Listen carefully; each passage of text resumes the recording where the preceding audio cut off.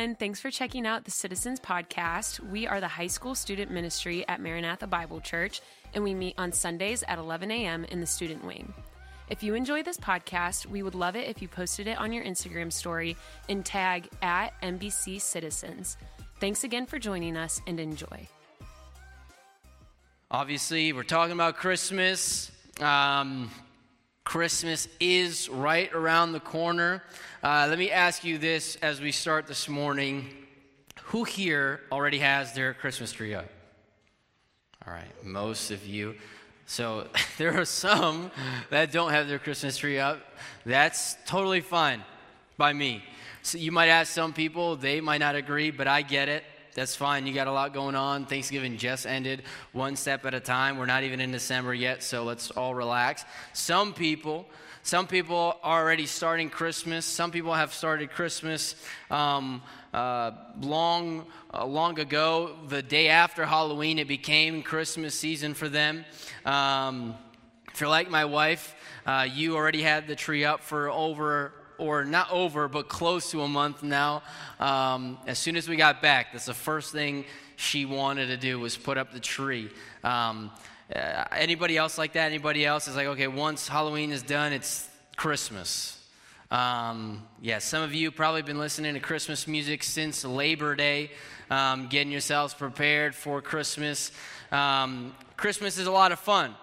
Right, it's a good time, it's great, there's a lot going on, but as we obviously focus in on Christmas as it's coming around, in just a few weeks now, I do want to just turn our attention to what Christmas is all about. Right, Christmas is fun because we get to see family, again, we get gifts, Santa Claus stops by and everything, but the biggest thing that we are celebrating when we celebrate Christmas is, of course, the birth of Jesus Christ. And with our series today, we're going to be starting this Advent series, which is a series that spans for 4 weeks. Typically, this begins on the first Sunday of December is when Advent starts. But because Christmas Eve happens to be on a Sunday, and we won't be meeting in here on Sunday on that day, but there will be a main service, so I encourage you to come to that. But because we're not going to be here, we're only going to have 3 weeks together in December, we're going to start early, right? So we'll have the 4 weeks together. We're starting in November, but ending in December. We're going to go over 4 weeks, the 4 weeks of Advent, and talk about specific things that we look to in remembrance of, ultimately, the bigger picture here, the birth of Jesus. So we're going to start a week early because why not? It's totally fine. We got 4 weeks now where we'll be studying this together. And today, as we start this Advent series, the first week is based on this word hope. Hope. And that's what week 1 is all about. It's what we're looking at. It's what we're talking about this morning. And what I encourage you to be thinking about as well, maybe throughout the week. But if I were to ask you today, if I were to ask you simply, if somebody else were to ask you what hope means, what does it represent, what would you say? What is hope? Can somebody answer that for me? What is hope? Okay. You just used the sentence with the word hope in it, but that's all right. It's all right. I get it. You don't see it, but you believe in it, essentially, right?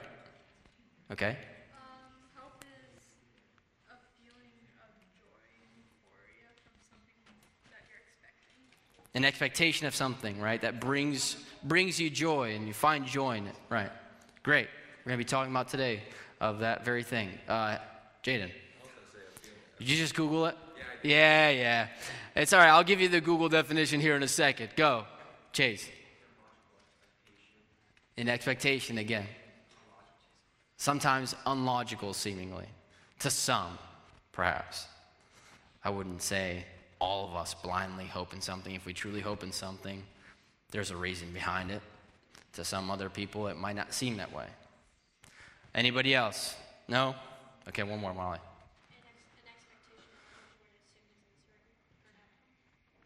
So you're expecting, not just expecting, but expecting a particular outcome. Expecting a particular outcome when everyone else says it's probably not going to happen for Okay, despite what others might say. Right. Well, again, a lot of you guys use that word expecting, and one of the definitions, there's a few definitions I would find online. Jaden, you probably got something like this, but it's a feeling of expectation, a desire for a certain thing to happen, as some of you said, but it's a desire, right? You wish for something. It's a feeling of trust, right? I would say, to your point or what you were alluding to, typically, no matter what others might say or feel about what you're hoping in, to you it is something you trust in, right? You firmly believe because you want something to happen or you want something to be the case. You long for something. You await for something. Again, we said we expect something. And hope, if you look at the history of this Advent calendar here, and as it's been kind of celebrated throughout time, throughout different denominations, and I'm not saying we particularly celebrate that and it looks specifically that way here at our church, but I do think it's a relevant thing for us to look over and consider for the next couple of weeks. Hope has been historically what people celebrate during this joyous and hopeful season in the first week leading up to Christ's birth. And I think that the reason behind that, the reason for that, is because hope is what keeps us secure. It's what makes us stronger. It encourages us. Somebody said your joy, right? You mentioned your joy. It's firmly attached to what you're hoping in. Where we place our hope is directly correlated with our joy. And when we talk about joy, I'm not talking about happiness per se. We're going to be talking about joy in the coming weeks as well and expanding on it, but I do want to touch on it because it is related to hope. We talk about joy, it's not happiness. Happiness is just a small fraction of what God desires for your life. True joy. It's not an imitation of it, but a small portion of it. It's two different things. Happiness is not the same thing as joy. And you know that because if you've ever been happy, there have been times where something might happen, somebody might say something, and all of a sudden, a flip switches. And whilst you're happy in a moment, the next, you're not. You're angry. And sometimes you can pinpoint why that is. Other times you might not even be able to know why. You can't even reason why you're not happy anymore, but you're not. You can't find that same happiness you had just moments before. And again, that is not what joy is. Happiness is something that is limited. It's temporary and also fleeting. It's an imitation, as I said, of joy. And joy, it's a deep-rooted thing. It's a deep-rooted joy that is not bound to or limited to or affected by your circumstances. Right? Joy doesn't waver like that. At least the joy that we see in God's Word, the one that He desires and designed you for. And we see an example of that as we look at the book of Acts, right? The last series that we had together was the book of Acts, and we talked about how these people were joyous. We talked about how they endured even violence, martyrdom, right? People were dying. People were being persecuted left and right, and yet they were praising God. They were joyful people, known for that. And that's what joy is. That's why they can have joy, because they weren't on a quest to find happiness. They were after joy, and they lived in the light of truth. And although I want to imagine that all of us can relate to that, all of us would say that's true about us. Okay, well, I find my joy in God, and my joy is found in Christ. I know that my hope is in the Son of God. In theory, we understand that, and we know that as a concept. But the reality is, a lot of the times when we're talking about what we hope for and what we place our hope in, it's not that. A lot of the times, most of the time, if we're being honest, our hope is constantly under attack. It's something that is, we struggle in like an incredible amount with. We're always putting our hope in different things.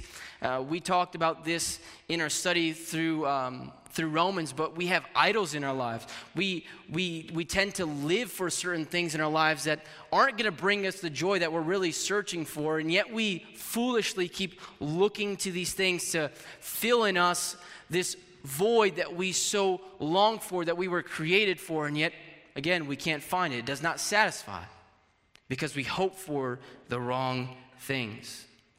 And our hope is constantly being assaulted. If we put our hope in other things, idols in our lives, then we're not going to be satisfied. And typically, if we're going to really categorize these things in our lives, these idols, they boil down to 4 different things. Before we get into our passage this morning, I do want to just quickly touch over these things. The first thing being comfort. Comfort is often something that a lot of us live for, right? Anybody here have an Amazon Prime account, right? Right? An Amazon account isn't enough. You need Amazon Prime because you need that thing overnight. We have been designed, right, built to think that we should have it easy, that everything should be easy for us, that everything should be made so that we can have it when we want, what we want, whenever we want. And I would say that these are not necessarily bad things to aspire to, right? To want the things that we desire. However, it is different to hope for something and to place your hope in it. Because what happens when you're uncomfortable? And let me break it to you. If you didn't already know, things will be uncomfortable. That is inevitable. It's not always going to be comfortable. It's not always going to be easy the way some people want, the way most of us want in some way. But if you're living for that, if that's what your hope is in, you're going to be uncomfortable. And what happens? What happens is that you become anxious when you face adversity. And you start to attack other people and blame others because of your circumstances. And when you attack others, usually you affect those in arm's reach. The people that are around you and the people that you love and you care about, that you surround yourself with. Those are the people you tend to blame because you don't have the comfort that you so desire. The thing that you put your hope in, and you blame them for your circumstances. And that's what you put your hope in. You end up with a life full of anxiety and stress to attain something that you never will be able to attain fully. It's impossible. And you're also left with a boring life. You're left without any real ambition or drive, motivation, because why would you risk anything if you just want comfort? And you coast and you don't take things seriously. You don't mature, as we've also talked about in here. You just seek comfort. That's all you want. But I want to tell you that if that's you, if comfort is what you place your hope in, you're not going to find the real joy you're after. Real joy, it can only be found not from chasing after a self-seeking pleasure, but only through self-sacrificing service. If it's not comfort for you, maybe it is acceptance, a desire to be loved by other people. That's what you hope for. You hope for everybody accepting you, loving you, thinking that you are a great person. You place your hope in the opinions of others about you. And if that's you, you end up even worse than that other individual that we were talking about, because, again, if it's impossible to be comfortable all the time, I can't imagine how much more difficult it is to hope for that everybody likes you, because it's even more difficult for that to be the case. It's not just difficult, it never will be the case. People won't always love you, agree with you. And if that's what you're living for, you're going to be running around in circles because you'll never get to that place. If you're like me, when you're in an unfamiliar part of town or you go to a place that you don't know and you're looking for somewhere to eat, you typically Google best food near me. I do that all the time. Even when my wife is like, hey, where do you want to go? I even do that here because I still don't know every place that exists here. But I'll just Google, hey, best food near me. Or if you want to get specific, you type in, hey, best Mexican food near me or best whatever it is near me. And then you make a decision based off of that. At least that's what I do. I was just doing that the other day, trying to find a nice Italian restaurant around here because I still haven't found one. If you know one, let me know. But anyways, so you type that. Now, as an expert on this, let me just give you a quick heads up. If you find a place that has 5 stars, it's a trap. Don't go there. It's not 5 stars. They probably have like 10 reviews or less, and even still, something's off. Something's not right. It's fishy, right? It's impossible, right? What you're really looking for is one of those 4.7s, 4.8s. Those are the places you want to go to because those are the legit spots. And also as a side note too, stay away from the $3 signs. You know, $2 signs, maybe on an occasion, $3 signs is fine, but 2, that's fine. That's what you're looking for, right? Because the same reason applies. There's always going to be somebody that disagrees, doesn't like it, doesn't enjoy it, has a bone to pick, or has a different preference. You're never going to find 100% agreement on something. And if you're living for that, if you're hoping for that, right, you're always going to be disappointed because you're never going to get that 100% approval rate that you so desire. There's a reason, right, for this, right? If you live for this, you're going to be disappointed because there will always be somebody that doesn't approve, dislike something, and that's a trap. If you live for that, you become enslaved. You become enslaved to that because you're always wondering, well, what does this person think of me? Did I do too much? Did I do something wrong? What could I have done different?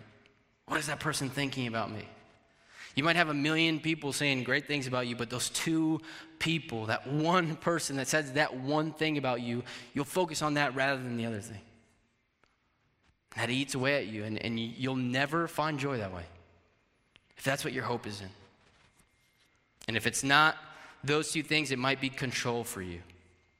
More often than not, when I'm driving, I'm pretty laid back, pretty relaxed, pretty at ease, pretty carefree, which is maybe not so great of a thing because when my wife is next to me, she's usually like hyperventilating, pretty nervous, kind of anxious because she's like not a backseat driver because she's sitting there, but she's like my co-pilot. Like, hey, there's a red light, and she kind of gets a little anxious when I drive because she drives totally different than I do. But anyways, that's neither here nor there. That's beside the point. The point is this: I'm usually like that because I'm in control. Right? For most of you that have driven or drive, you know what it's like to be steering the car, to be conducting the car, be behind the wheel, and you feel in control and you're at ease because you're navigating, right? You know which direction you're going because you are the one that is leading the way, essentially. And people in life will live for that feeling. Live to feel that and place their hope in those things, to be in control of everything in their lives. And if they can just control everything in their lives, then everything else around them is going to line up. Everything else will sort itself out. People convince themselves that if they can control everything, which, by the way, you can't, that everything will add up, then they'll be fine.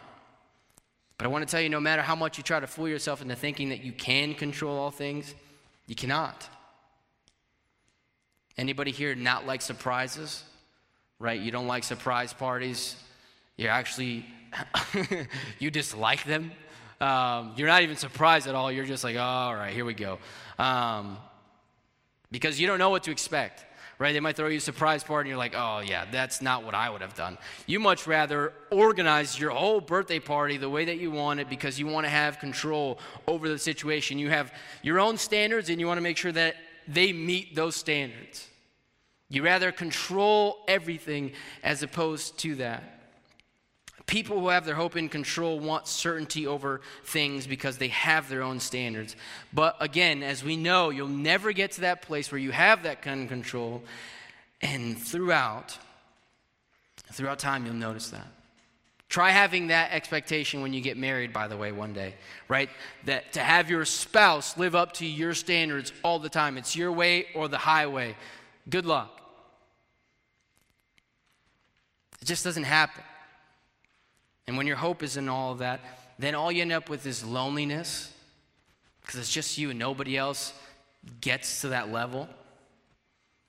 Nobody fully understands you, and you're left alone, and you worry because of the things that you can control. They eat away at you. Control, and lastly, power. You just want success. And unlike the other ones where you want to be accepted, you want to be loved, you want people to care about you, you don't even care about that. At whatever cost it is, I just want to win. If it means that I can have success and win at life, then so be it. Even if people don't like me, that's fine. I just want power.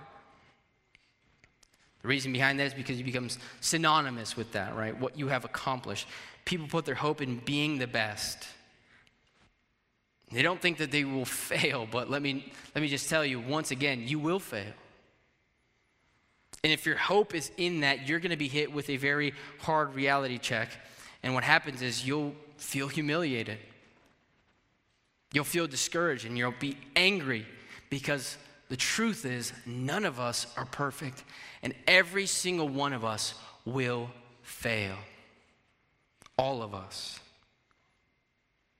And out of those different things that we just mentioned there, I think, and as a matter of fact, I know in some ways each and every one of us struggles with something that I just said there. We put our hope in those things, and maybe it's not just one, maybe it's a culmination of them, a combination of each of them, perhaps.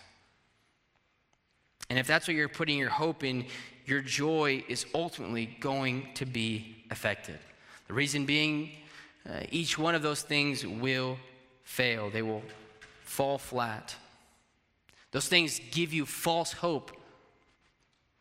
But God, what he offers you is the kind of joy that, once again, is not contingent on circumstance.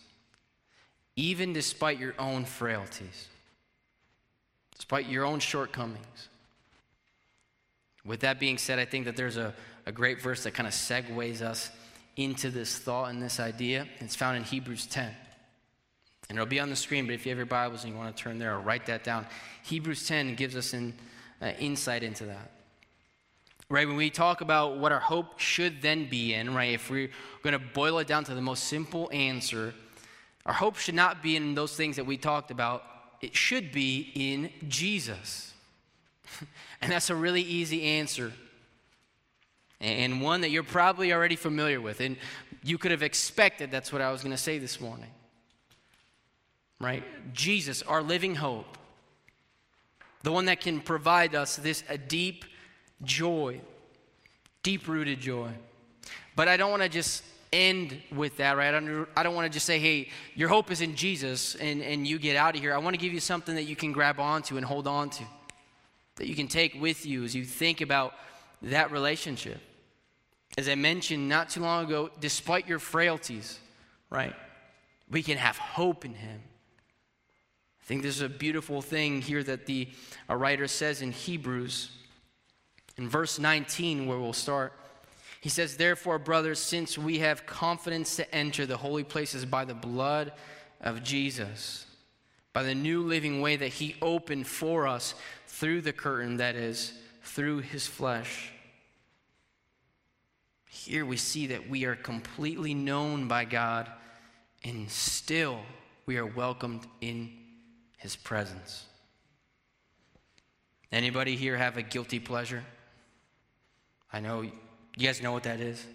Guilty pleasure, right? A guilty pleasure is typically something that, I don't know, you might do or you might watch, some kind of media you might consume, but you're not too fond of everybody knowing that you do those things or enjoy that, right? You kind of keep it under wraps.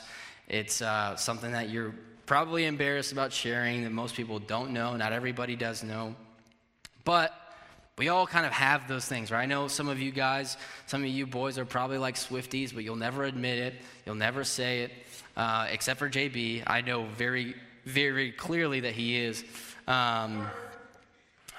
He's pretty vocal about it, as a matter of fact. But we all have those things that we're typically embarrassed about, and we don't like to share with others, right? We don't kind of just announce it to the world. Some of us probably like failed our driving test 1,000,000 times, but nobody has to know.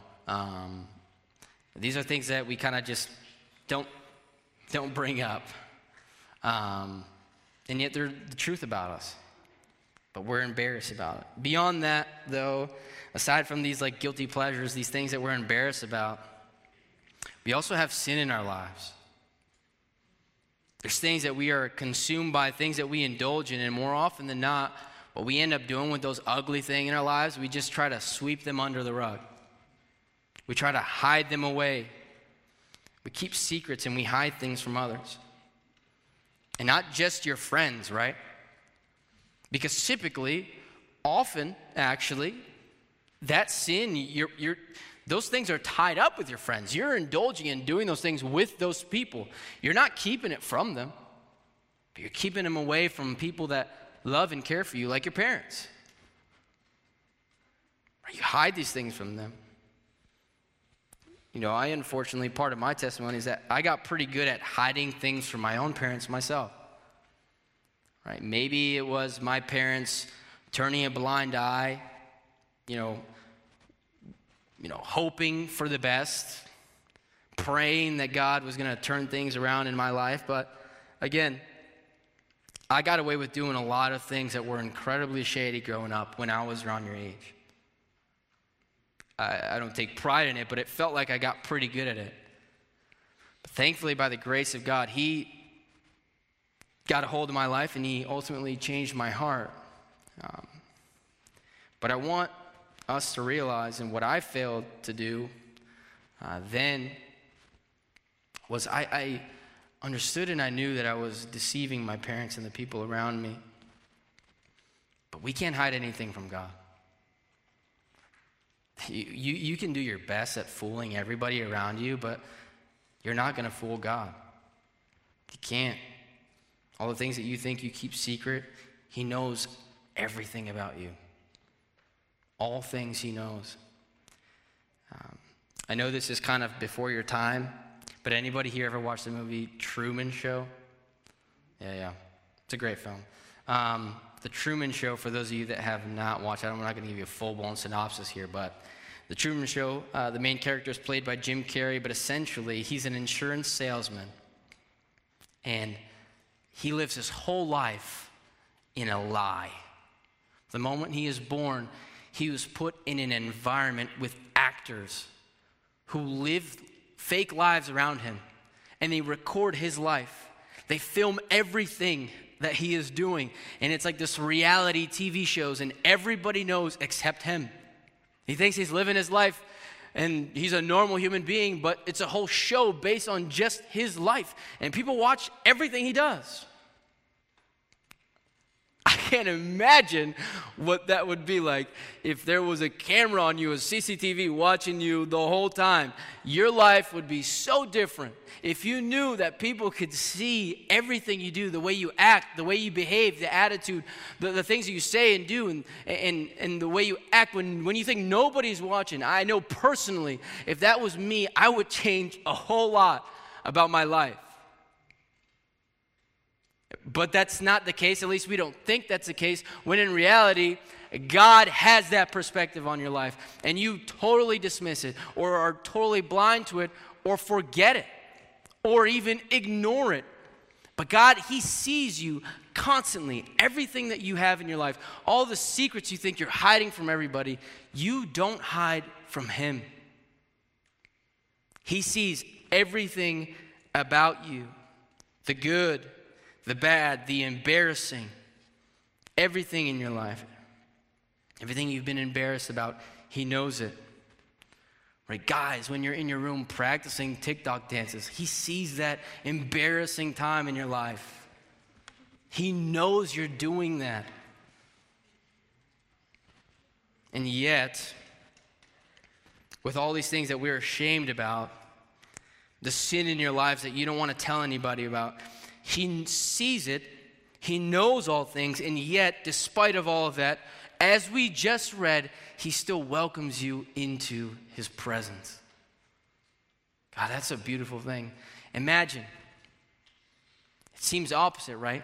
There's people that don't know anything about us and hate us. They reject us. They don't accept us or love us. And yet there's a God who knows everything about you, every ugly detail about your life, and he loves you unconditionally and welcomes you in his presence. It seems backwards. The one who knows all of your faults, every frailty you have, every weakness of yours, he loves you, welcomes you into his presence.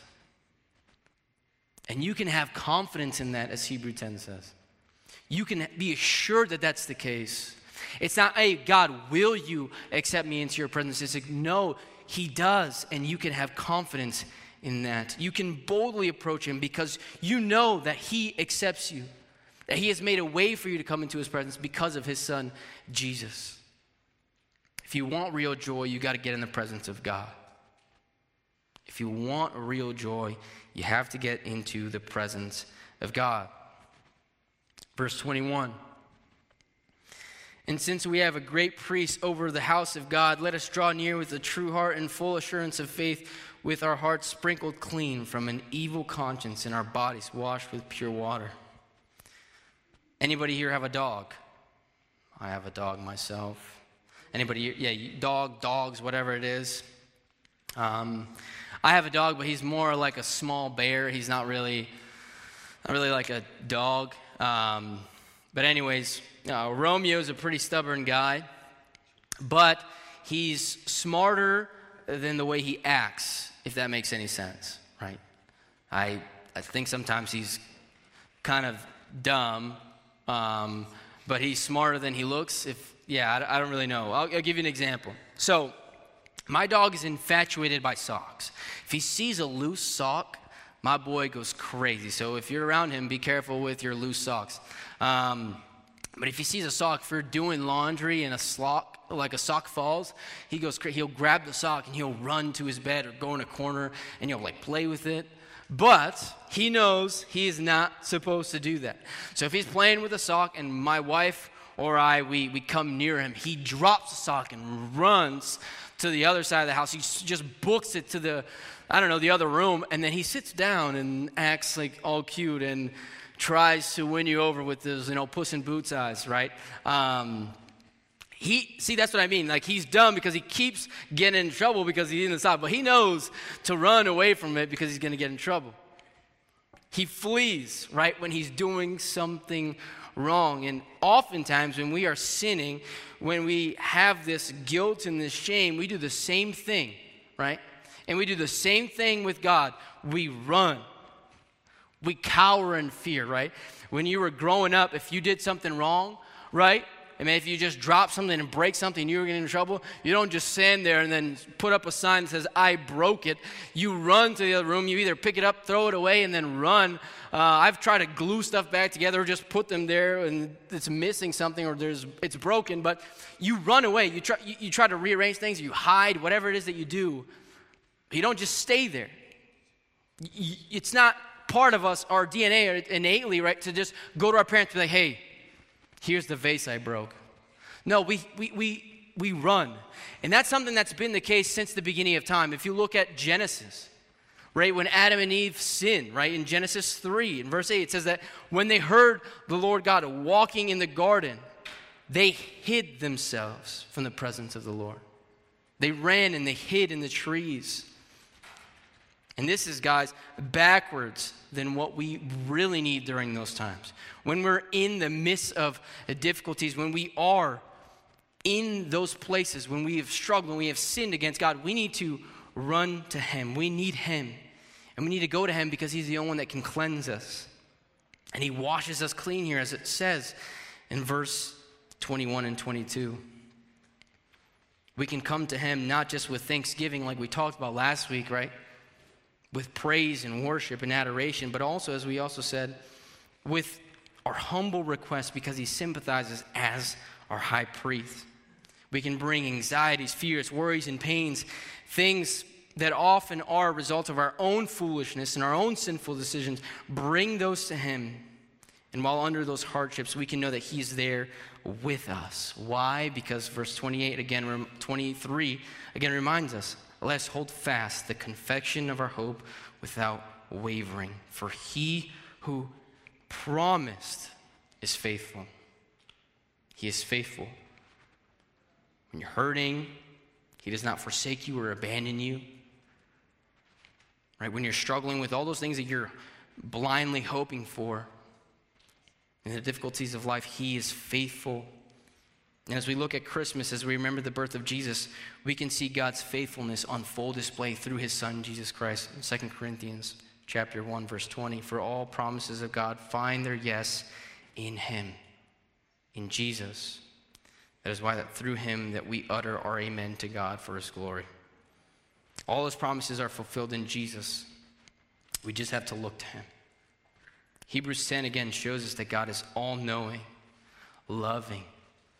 He's welcoming. He is forgiving, faithful. He's able to cleanse us. He is there for you. And if that's what your hope is in, then that enables you to walk in a deep-rooted joy that really is supernatural. Because God, unlike anything else, is unwavering. Right? Instead of seeking comfort, instead of hoping for comfort, we can hope in the Comforter. Instead of seeking acceptance and knowing that we'll never find it from everybody, God loves us. And he loves even the worst.